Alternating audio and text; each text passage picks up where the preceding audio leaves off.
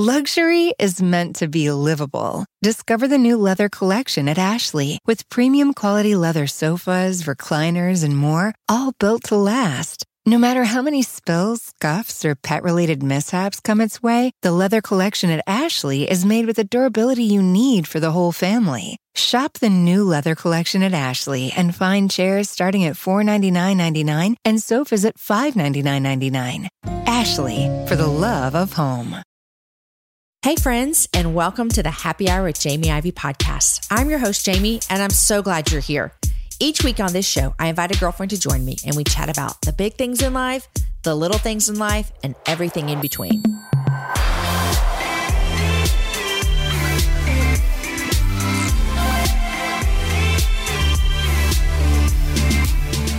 Hey friends, and welcome to the Happy Hour. Happy Wednesday if you're listening to this in real time. I want to let you know that I'm so honored that you would choose to listen to our show today. There are a lot of voices out there, and I have a lot of voices I'm listening to. And so the fact that you would tune in today, it means a lot to me. This show, The Happy Hour, has actually been one of my greatest gifts to myself personally over the past couple of years. And I've heard the same from some of you, that you have learned so much from all the guests on the show. And I can say the exact same thing. I've been reminding myself and my friends that listening is one of the greatest ways that we can learn and lament and understand each other. I'm hoping that you find yourself doing just that today during this show, listening as my guest Gena Thomas shares her story with us. I actually read Gena's book, Separated by the Border, A Birth Mother, a Foster Mother, and a Migrant Child's 3,000-Mile Journey last year before my trip to the border with Tess Clark and Women of Welcome. I highly recommend her book if you're looking something to read and you want to hear more about her story after the show today. Gena and her husband served as missionaries in Mexico, and when they moved back to the States, God moved in their hearts to care for the vulnerable in their city. This led them to foster care. In our conversation, we talk about the story of her foster daughter, Julia, her family in Honduras, and how together they worked to have them reunited. Gena also shares important information about the ongoing circumstances at the border and the zero tolerance legislation that is still in effect today. I asked Gena some hard questions that you might be wondering as you listen to this. I hope you are encouraged and a little bit more educated through her answers today. Right now, this week, there's a campaign that's going on to advocate for the vulnerable children who are held in border facilities and those currently entering at the borders. Visit hashtag Don't Look Away and hashtag For Every Child to learn more about how we can ask our state and national leaders to change the law that separates children from their guardians. Okay, here's my conversation with Gena. Hey, Gena, welcome to the Happy Hour. Hey, Jamie. Thanks so much for having me. This is exciting because I've been wanting to have you on for a while just to tell the listeners how people sometimes end up on the show. A lot of times people are pitched to us, like, you should have this person on. They're really great. They wrote a book or they're doing this. And then other times I come across a book, and I'm holding up your book right here. It's called Separated by the Border, A Birth Mother, a Foster Mother, and a Migrant Child's 3,000-Mile Journey. And I read it and I knew immediately I wanted to have you on the Happy Hour, and we have mutual friends. So this is how this all came together. That was awesome. Thank you. That means a lot to me. Oh man. Our mutual friends, Tess Clark, who Tess has been on the Happy Hour before. If you want to go listen to her show, she's been on the Happy Hour. Great show. And then Sarah. Yeah. Do you know Sarah Cusada? I always struggle with how I'm going to say her last name right. How do I say it? Casada. Casada. Okay. So do you know Sarah Casada? I do. Yeah. She's lovely as well. And I need to get her on the Happy Hour ASAP. So I'm so glad you're here. So introduce yourself to my listeners. Yeah. Well, hey, everyone. I'm Gena Thomas. I live in Chattanooga, Tennessee, and I work at a nonprofit which does poverty alleviation from a holistic development perspective with biblical principles. And I write as much as I can on the side. I've got 2 kids, one who's about to turn 9 and the other who's about to turn 5. Going a little crazy right now in quarantine, not going to lie. But, we're very thankful for just our family, and the kids are pretty great. We have really great kids. So I'm thankful that I get to be their mom. It's a pretty amazing privilege for me. So that's amazing. And did you say they're 8 and 4? They are. Yeah. Fun ages. They're starting to explore, starting to figure things out. Love it so much. Well, I want to jump in and I want to hear a little bit of your story because I saw your book. And first of all, if all my listeners know I'm a sucker for good covers and I love the cover of this book. It's beautiful. So kudos to whoever did that. But I was immediately intrigued by your story for a couple of reasons. Number one, foster care is something that I have personally never done, but I have tons of friends who've walked through foster care, really, really have a heart for bringing foster kids back with their families, like reunification. And so I was immediately attracted to that. And then the whole title, Separated by the Border, I was immediately intrigued of how in the world is this, white woman fostering a child from Honduras? Like what's even going on here? And I devoured your book. And so I want everyone to go get it. So you don't have to give away all the good stuff, but just tell me, how did your family even get entered into foster care and then foster care of a child who was separated at the border from Honduras? This could be 4 hours, but let's just jump in. So it kind of starts in Mexico. My husband and I, we were missionaries there for 4.5 years. So we both speak Spanish, and our eldest son was born there. And while we were there, we were attempting to adopt. And from it the was States or from Mexico? From Mexico. Okay. Got it. And every door was just kind of closed on that during our time. And then I started doing my master's degree through Eastern University, International Development, and started really thinking about why am I so willing and so interested in adopting internationally, but I'm not paying attention to any of the vulnerable children in my own country. And so those questions really haunted me. And I look back on it now and I'm grateful that it didn't work out, in the sense that I was able to open my eyes to a whole population of vulnerable children that I just really had kind of not looked at before. Mm-hmm. And so when we got back to the States, we signed up to do foster care. And that's, if anybody's gone through it, it's quite a process. It was 10 weeks of class. And then after that, it's a whole long process of home studies and all the things, right? Which I need to say too, I want to interrupt you and say, you were very honest in your writing about foster care. And I appreciated that as being an adoptive mom that's gone through hard things with children that are not so easy to write about sometimes. And then B, watching my friends, walk through foster care and seeing the challenges that the system has, and then the challenges that you have to come to terms with your own self that come to the surface. It's like, oh, I didn't know I had all this evil, crappy stuff inside me until I started this process. So I really appreciated your honesty with that a lot. Oh, thank you. That means a lot. Foster care in general, it's such a great area. And like you said, there's a lot of issues in the system itself. And then you kind of, once you get involved, you kind of submerge all these issues within yourself. And so one of the things I often say is we can't fully fight the demons, in our world if we don't fight the ones that are in us as well. And so oftentimes that happens simultaneously, which is just overwhelming. But okay, I'm going to interrupt you again because I marked a quote in your book. Can I read it? It's about foster care. Okay. Sure. I love reading people their own books. I think it might be uncomfortable for some people. I hope it's not uncomfortable for you. Okay. You said this. I was just like, yes, yes, yes. And I believe this is originally from a blog post of yours, but you said the gospel is both terrible and terrific because I am the worst of sinners and the daughter of the good king simultaneously. The gospel is both terrific and terrible because my foster daughter is a hot mess and yet a beautiful princess simultaneously. The gospel is both terrific and terrible because my house is a mixture of a yelling pad and a safe house. And I often feel like the strictest of teachers with sporadic moments of mother in love with her brand new baby. Fostering has brought me much confusion, but one absolute. I see my sin more clearly than I ever have, but I see the kingdom of God more clearly too. I was like, yes, Gena. Yes. Okay. So that's what I'm talking about with your vulnerability and honesty around foster care. So I keep interrupting you to tell you what I love about your book, and I will shut up and let you talk.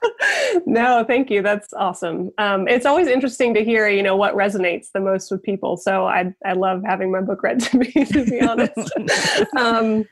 But yeah, so we started getting involved in foster care. We ended up going through the process and then had to kind of push pause on that because I found out I was pregnant with our youngest, and then came back around to it later.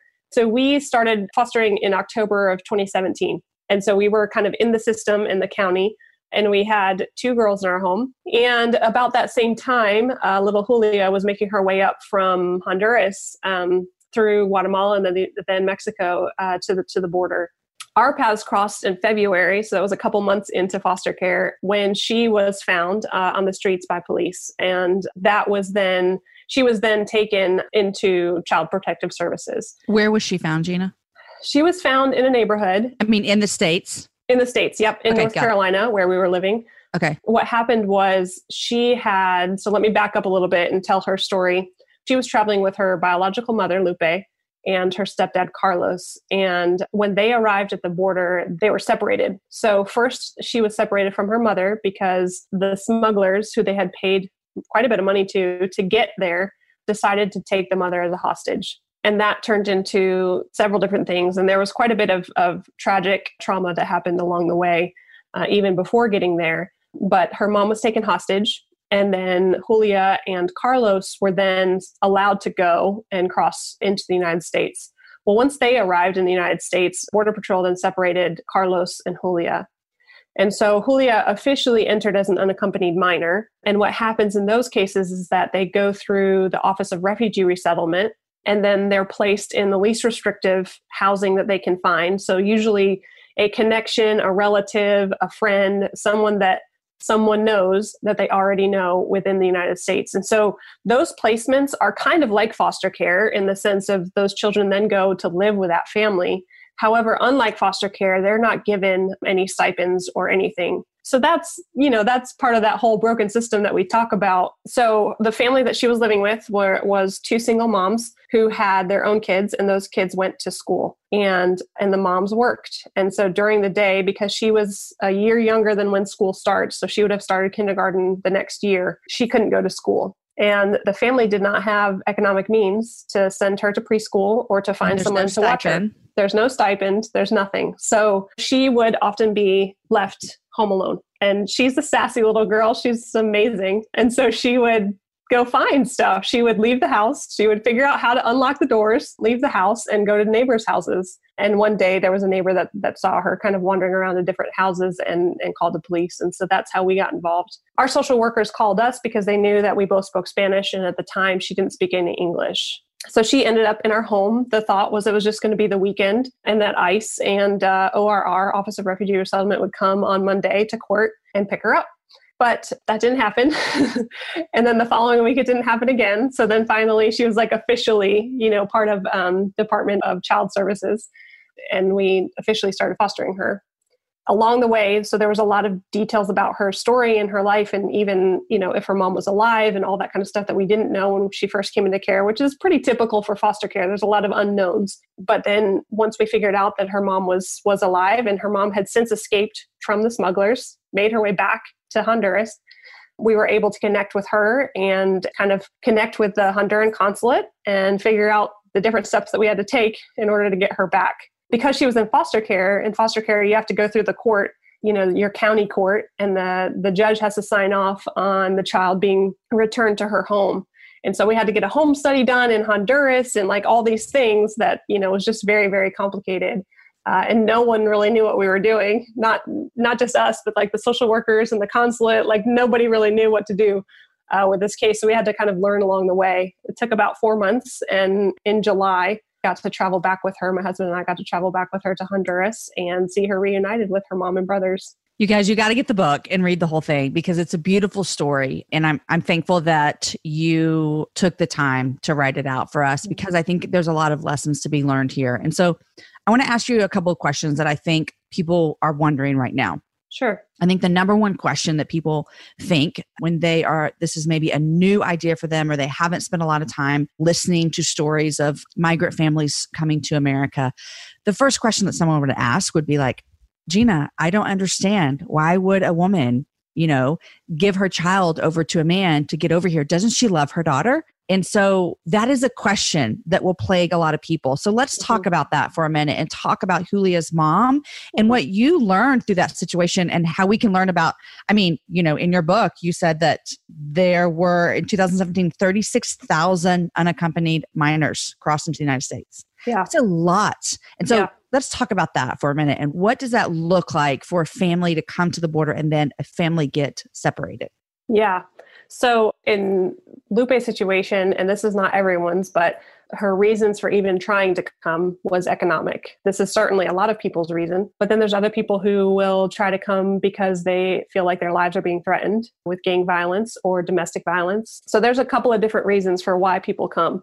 And really the decision is from every account that I've ever heard, this decision is never easy. Mm. This is never like, yes, I definitely want to go. Yes, this is the best thing for my family. It's usually, can I do this? Is it really worth it? Do I have any other options? Nobody really wants to learn a new language, a new culture. Nobody thinks, from the people I've talked to, no one thinks they're going to get rich quick. This is not what they're thinking. In Lupe's situation, she did not want to leave her children. She did not want to leave the boys behind. So she has 3 boys, and then Julia is her daughter. She brought her daughter with her because the 3 boys were old enough to kind of take care of themselves. And they also had their grandma in the home too. So there's that going on, and grandfather in the home at the time. And so Lupe decided to bring her daughter. First of all, she's the only girl, and she was the youngest. So the idea was for her to come to the States for just a couple of months, make some money to pay for medicine that her grandfather needed, and then return. And so the thought was never to stay.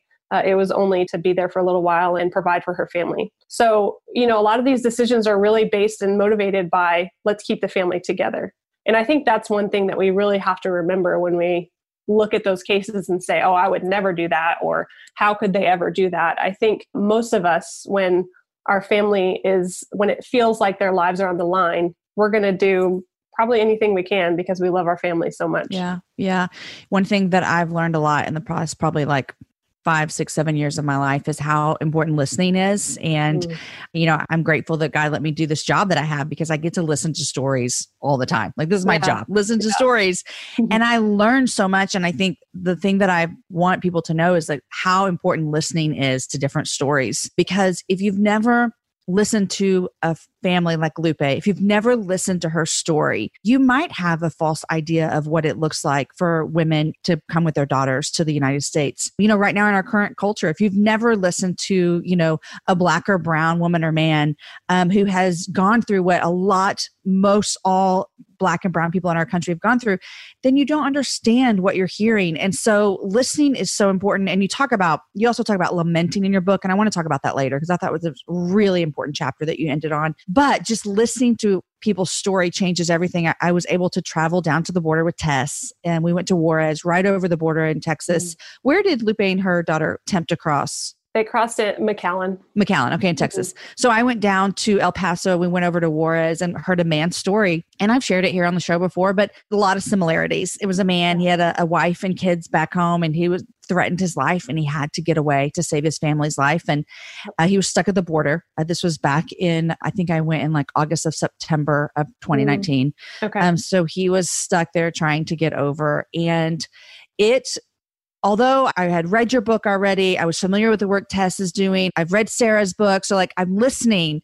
But when I sat with that man and heard his story and heard him cry about leaving his family and the things he said to me, I thought I would do anything for my kids. Like I would do anything for my kids. And that is what I learned on that trip, is that obviously it's not everybody.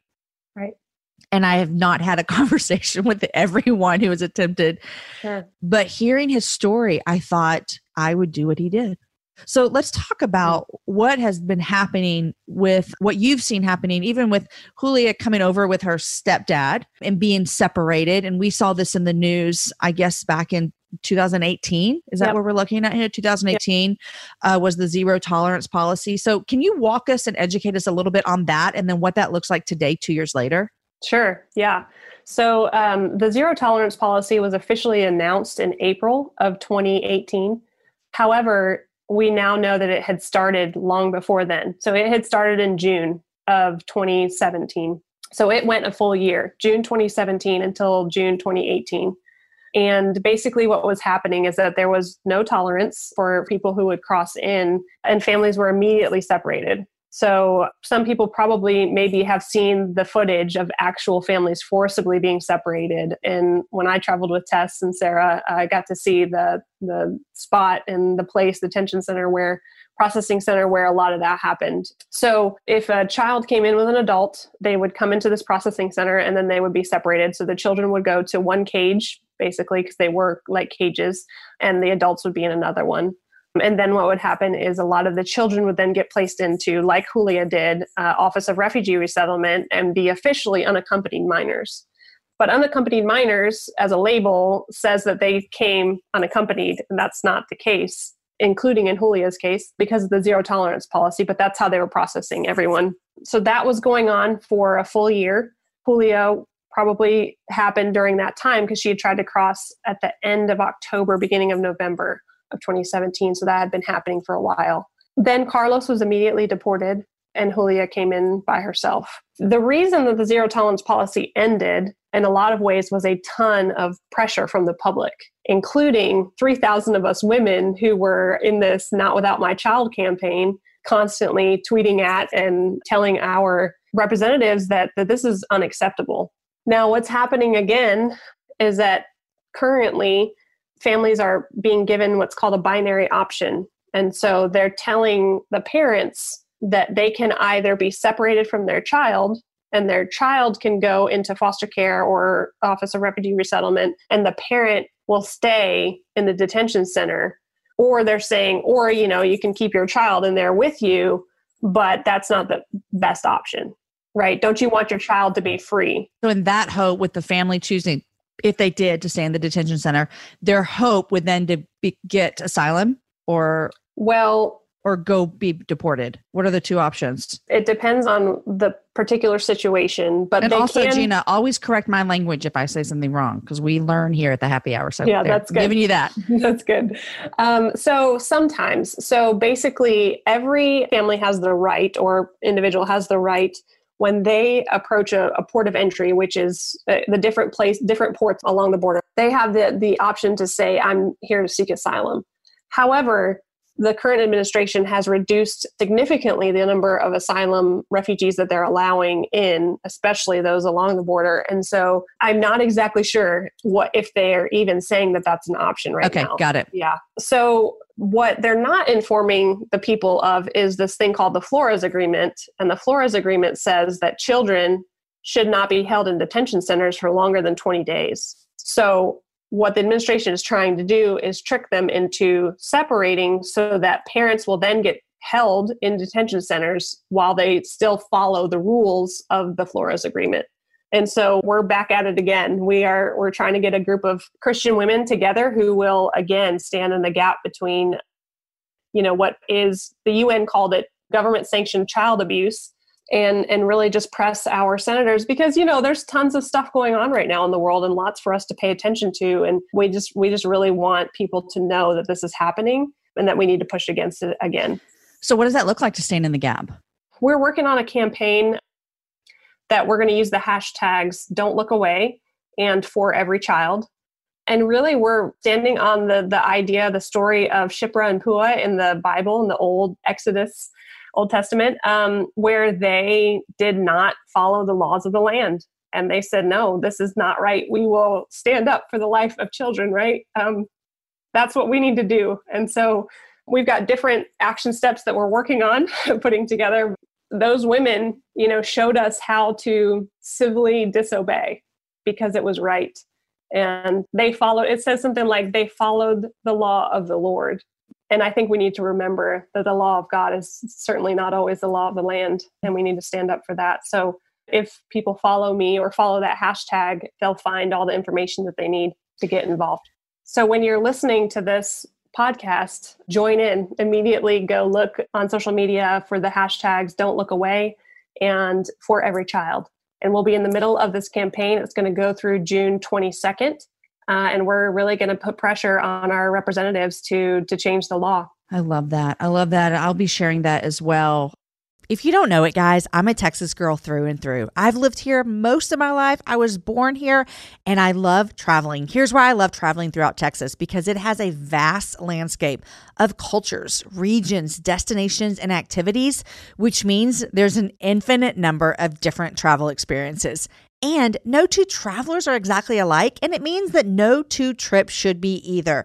If you're a beach person, well, you can have fun under the sun with Texas's 350 miles of coastline. If you're more of a rugged vacation type, there are campgrounds, hiking trails, and state parks galore. And foodies cannot get enough of Texas's world-famous barbecue and Tex-Mex. Enjoy live music, visit internationally recognized art museums, and check out thrilling cowboy experiences. And now, Travel Texas offers a one-of-a-kind online trip builder that allows users to generate a custom, visually led trip matched to their unique interests. Guys, come visit my state. Visit traveltexas.com/getyourown to get the only trip to Texas that matters. Yours. That's traveltexas.com/getyourown.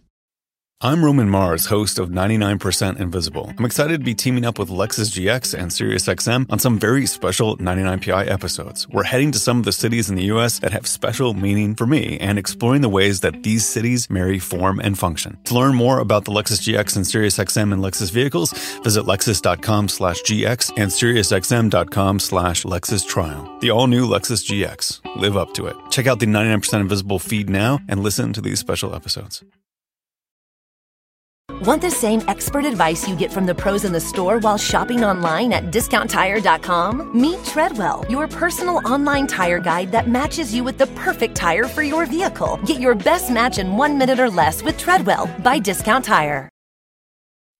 This seems like, and I don't want to, it seems like a hard time right now to be advocating for things. Do you feel that tension and pressure?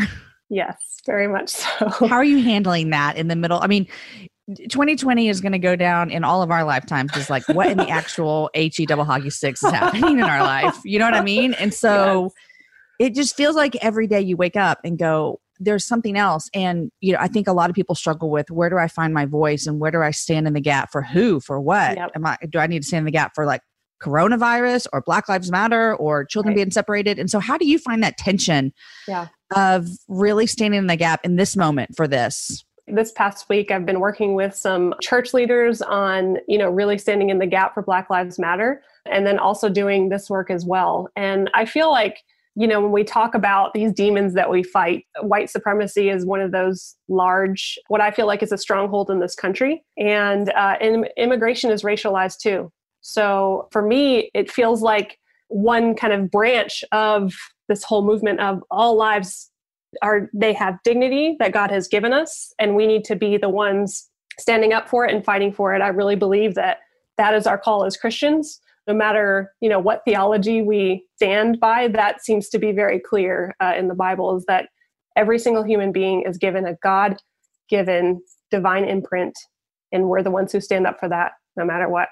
That's so good. I want to ask you another question. I'm thinking of my listeners who this is a new conversation for them. And, you know, I think that there wouldn't be many people who would say, I don't want to stand in the gap for children. Like, I think that like, we can find a common ground. Like, children deserve life, love, liberty, pursuit of happiness, all the things. Like, this is good. Yeah. I think where a lot of people will struggle with this, Gena, and I would just like for you to encourage my listeners in how to lean in and listen and learn and really care about things happening at the border. And, you know, honestly, news is just such a cycle. Like, it's just like, I literally am like, is anyone talking about coronavirus anymore? Like, I don't even know, but it's like, it's heightened, like more people have it, but it's just news. That's how news works. Okay. Yep. And so honestly, there's not a lot in the news right now that I am seeing about issues at the border. And so can you even give us like some resources, some ideas, some information about how do we continue to have this on the forefront of our mind when the news isn't talking about it? I would say that there are a couple of news stories on this, but not much. And that's kind of part of the thing, is that, you know, our attention is on so many different things that it's hard to stay up to date with this. And so we know from a couple of reports by different nonprofits that at least 350 unaccompanied minors were immediately turned away at the border. There's probably more than that because they're not actually reporting all of this. The agency doesn't necessarily have to report that. So those children are under 18 and they're being turned away at the border, which means there's no safety protocol in place, which means their lives are much more at risk to be trafficked. There's assaulted. people waiting for them on the other side. Yep. I mean, absolutely. Yeah. Yep. I would say as far as things to follow or places to look, there's a couple of different things. So KIND is an organization that works specifically towards some of these ends. KIND, it's Kids in Need of Defense. RAICES, which is in Texas, RAICES, another organization that does a lot of great immigration work. And then there's also the National Immigration Forum, American Immigration Council, There's a couple of different ones, and I've got links on my website to a lot of this stuff too. So I hope that people can pay attention, and definitely if you're on social media and you can look up those hashtags, we'll have information coming from there too. It's so great. I want to ask another question that I know some people are wondering. You may feel like, oh, Jamie, I'm not equipped to answer this question, but this is really what people are good-hearted people will listen to this conversation and go, okay, well, Gena, what do you expect us to do? Like, what are we supposed to do? Just open our borders and let everybody in and just, pour out our money for everybody. And that is a real concern for a lot of especially conservative evangelical Christians in our country. Yep. What do you say to that, Gena? I don't feel equipped to answer on the policy side, but I do feel equipped to answer as a Christian. I like that. I'll take it as a Christian for sure. Cool. When I go back to the Old Testament and I think about the God of abundance who tells people, allow gleaning, like let's make provision for those who cannot provide for themselves. And I think about the God of abundance who taught people as he led them out of Egypt, he taught them to trust him every single day with manna and to not hoard it. I can't take the stand that says there's not enough in this country. And I really, truly believe that empires will always tell us there's not enough. They will always tell us you are not enough. And they will always tell us there is not enough. You must produce more. And that's exactly what happened in Egypt. If you think about the Egyptians and what they were building and the Israelites and what they had to do, they constantly had to make more bricks, more bricks, more bricks, more bricks. It's this mentality that we have that I feel like is in direct contrast with who God and the God of abundance is. And he says, there's enough. Take a Sabbath day. You don't have to produce. It's going to be okay. And you can share what you have. And that's what leads me in any of these conversations. I'm not equipped to handle policy either by any means, but I remember on the trip learning and listening to some women that were on the trip that actually do work in policy. So they're super smart, Yeah. And one of the things that I remember them talking about is not this idea of just like open all the borders and everything's free game, but to have systems in place that really care about people.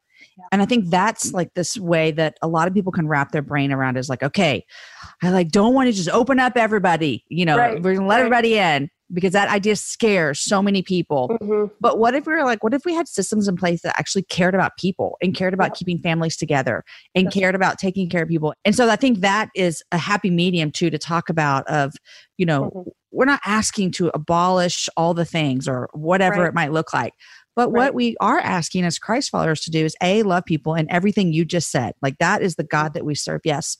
But we're also asking just to be kind to people and to not separate families, and the worst comeback to that is like, well, they should just stay home. Why are they coming? And again, proximity changes everything. And if you've never had a conversation or listened well to someone talk about that, it really is hard for you to know, which leads me to your very last chapter of your book, which you titled it Reflections. And in the last chapter of your book, you talk a lot about lamenting. And I think I agree. Your statement in here, it says, lament is a biblical discipline that we often ignore in white evangelicalism. Those of us in the dominant culture need to lean into lament, to learn from our brothers and sisters of color, and to be fearless when the injustices around us that daily affect them create an ugly emotional response. We have an affinity for all things beautiful and Instagrammable within the white church. This idol denies us the ability to walk with others through suffering. And I think that's what we're talking about here, is that proximity and that understanding. And so how in the past, however many years, even going back to when you lived in Mexico, wherever God has taken you along your journey, what have you learned through true lamenting over what's happening to people in our world that look different than you? I think until I read Prophetic Lament, I didn't really understand the process of lament. And as a writer, I didn't really understand that I could have a process to that. And in my book, I have a couple of laments that I've written out as an acrostic that was, again, just kind of following Sung-Chan Ra's advice there. And then just kind of reading the Old Testament with new eyes on how they did do that, and Lamentations specifically. I think lament is hard because it requires us to see the world for what it is. It requires us to change our perspective, and it requires us to realize that we have, when I say we, I'm talking about white evangelicals. I think in general in America, I don't think that we have easy lives. but we have easier lives in a lot of ways. And when systems are set up specifically to promote us as white people, there's a lot of lament that will lead us to confession. And confession is scary. And I love that when we first talked, you said, I'm confessing stuff. I feel like the past week of, going through this process and realizing just the pain and struggle with a lot of Black Americans that's so visible to us right now, it requires us to confess that we've been part of the problem. And I think lament allows us to see that. And if we don't lament first, then we'll just put like Band-Aids on stuff and we'll just say, oh, it's fine. It's not a big deal. It's fine. But lament actually has us sit in the pain and has us listen, like you're saying, to the stories that we don't want to hear. And it has us going to places that we don't necessarily want to go, and requires us to take a really good look at what our theology says about our anthropology, and helps us recognize, hey, if my theology says that anthropology is this way, and that's then making me be a certain way towards people that look differently than me, then my theology is wrong and I need to change that. And I think lament really helps us walk through that process. And like you said, proximity changes everything. And when we lived in Mexico and we live around people who are constantly struggling to make ends meet, and we ourselves were constantly struggling to make ends meet because missionary support would fluctuate from month to month, you start to realize this is normal for the good majority of the world. And that's something to lament. I think lamenting and confessing the way that you're talking about is maybe the key to a shift in what we're seeing in our world. And that's not a new concept. I didn't come up with that. You didn't come up with that. This is like Bible. Right. Jesus, like God, he's telling us to do this. But I see that even as you were speaking of that, and this is not a new concept for me, it made me teary-eyed because I thought lamenting and sitting in someone else's pain is really hard, because you have to really look and assess and be like, A, do I care about their pain?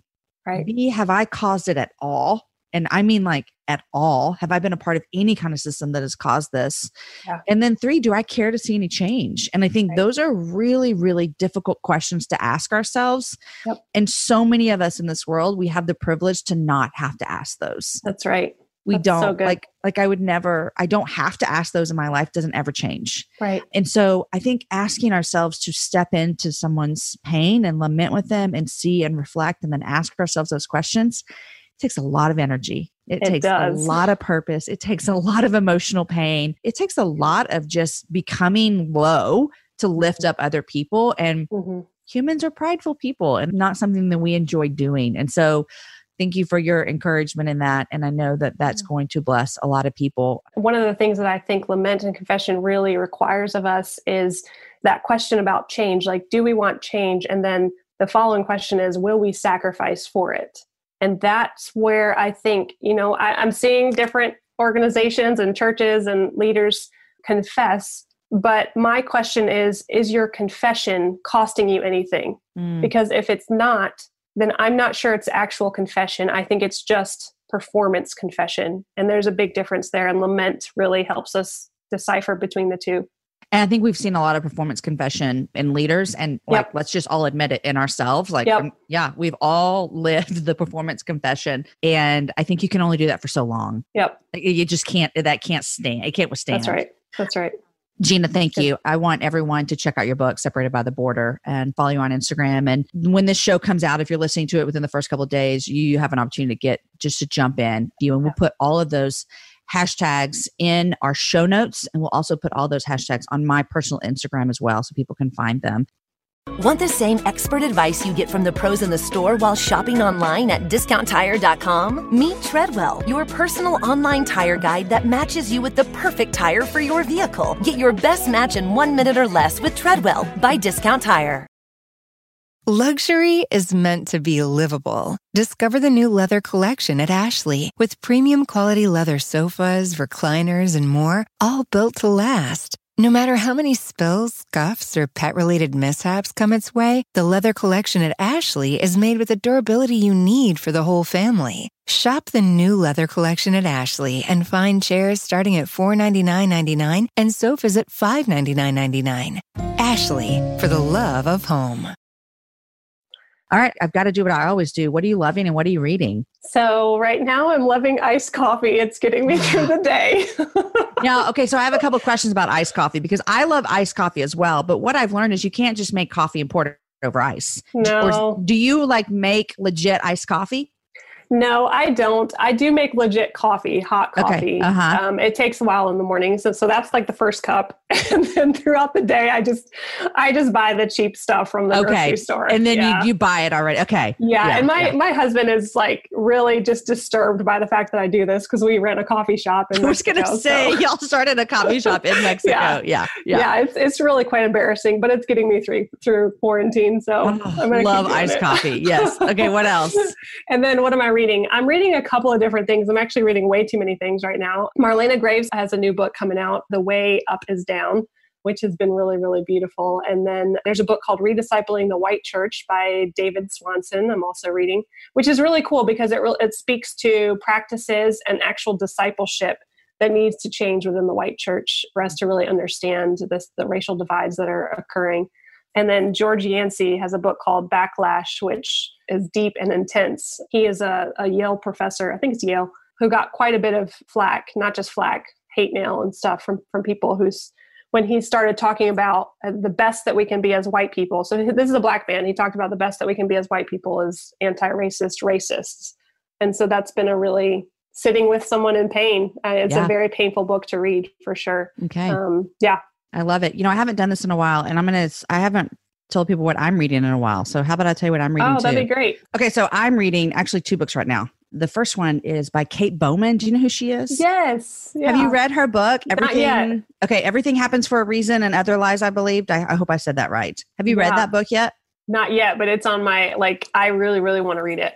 I've been reading it. It's I call it my bathtub read. I don't know if you have things like this. Like you read this here, this there. This is what I'm reading in the bathtub, which is weird, but I read a lot in the bathtub. I've cried through a lot of it. Yeah. It's her story of walking through cancer and it's been good. And then I started On the Beach, The Underground Railroad by Colson Whitehead. Oh, wow. I cannot remember. It won the Pulitzer Prize, all kinds of stuff. And so I'm diving into that. And is that nonfiction? Fiction. Okay. On the Underground Railroad. And so it is very descriptive and character. And I honestly am struggling getting into it, but I'm determined to stick it out. It's one of those books where I'm going to stay with it. I'm here for the long haul. Yeah. I'm going to do it. So I'm into that. Do you read fiction a lot? I have been trying to do that more because it really does help, just shut my brain down because I'm a 5 on the Enneagram. I'm constantly thinking about stuff all the time. So my brain needs certain things to turn off and fiction usually helps that out. So I haven't lately, but I need to get back into something. Okay. I'm going to tell you what to read. Are you ready? Okay. Yeah. Have you read anything by Kristen Hanna? No. It's called The Great Alone. Okay. I'll write it down. It's a big book. I devoured it. Yeah. It took me probably about 75 pages to get, it's very character development at the beginning as well. Gena, I finished this book probably 3 weeks ago. I found myself the other day wondering what she was doing, the character. That's how you know it is a good book. And so The Great Alone by Kristen Hanna, set in Alaska it spans over a lot of years. I think it starts around the 60s. Okay. Yeah. All right. I will definitely check it out. Really, really good. Gena, thank you. Thank you. Thank you. I have been looking forward to chatting with you for a while. Thank you for writing down your story and the story of your friends in Honduras. Do you still keep in contact with them? Yep. All the time. I thought that you would. Thank you to them for letting you write their story and share it with us because it has made me a better person from reading your words and Lupe's journey and Julia's journey and everything that you guys walk through together. And so thank you for that. And thank you for being a voice for what's happening and for not letting us forget what's going on because like we said, the news cycle can be a little bit crazy and you're helping us remember what's still happening with children. Who are made in the image of God at the border. And so thank you for that. If we can ever do anything for you at the happy hour, you let us know. We're Gena Thomas fans. Okay. Thanks. Have a great day. Thank you. Thank you. You too. Bye-bye. Today's show was edited and mixed by the team at Podshaper, and the music was developed for the show by Matt Graham. Show notes are written by Quinn Pearson, and the whole thing is organized by Lindsay Sweeney. Next week, my guest is Angeli Pascal. Guys, enjoy your week. Share the show with a girlfriend. Have a virtual happy hour. Maybe you can have a real happy hour with a friend. Please join the conversation about child separation at the border. Check out the hashtags. Hashtag don't look away and hashtag for every child.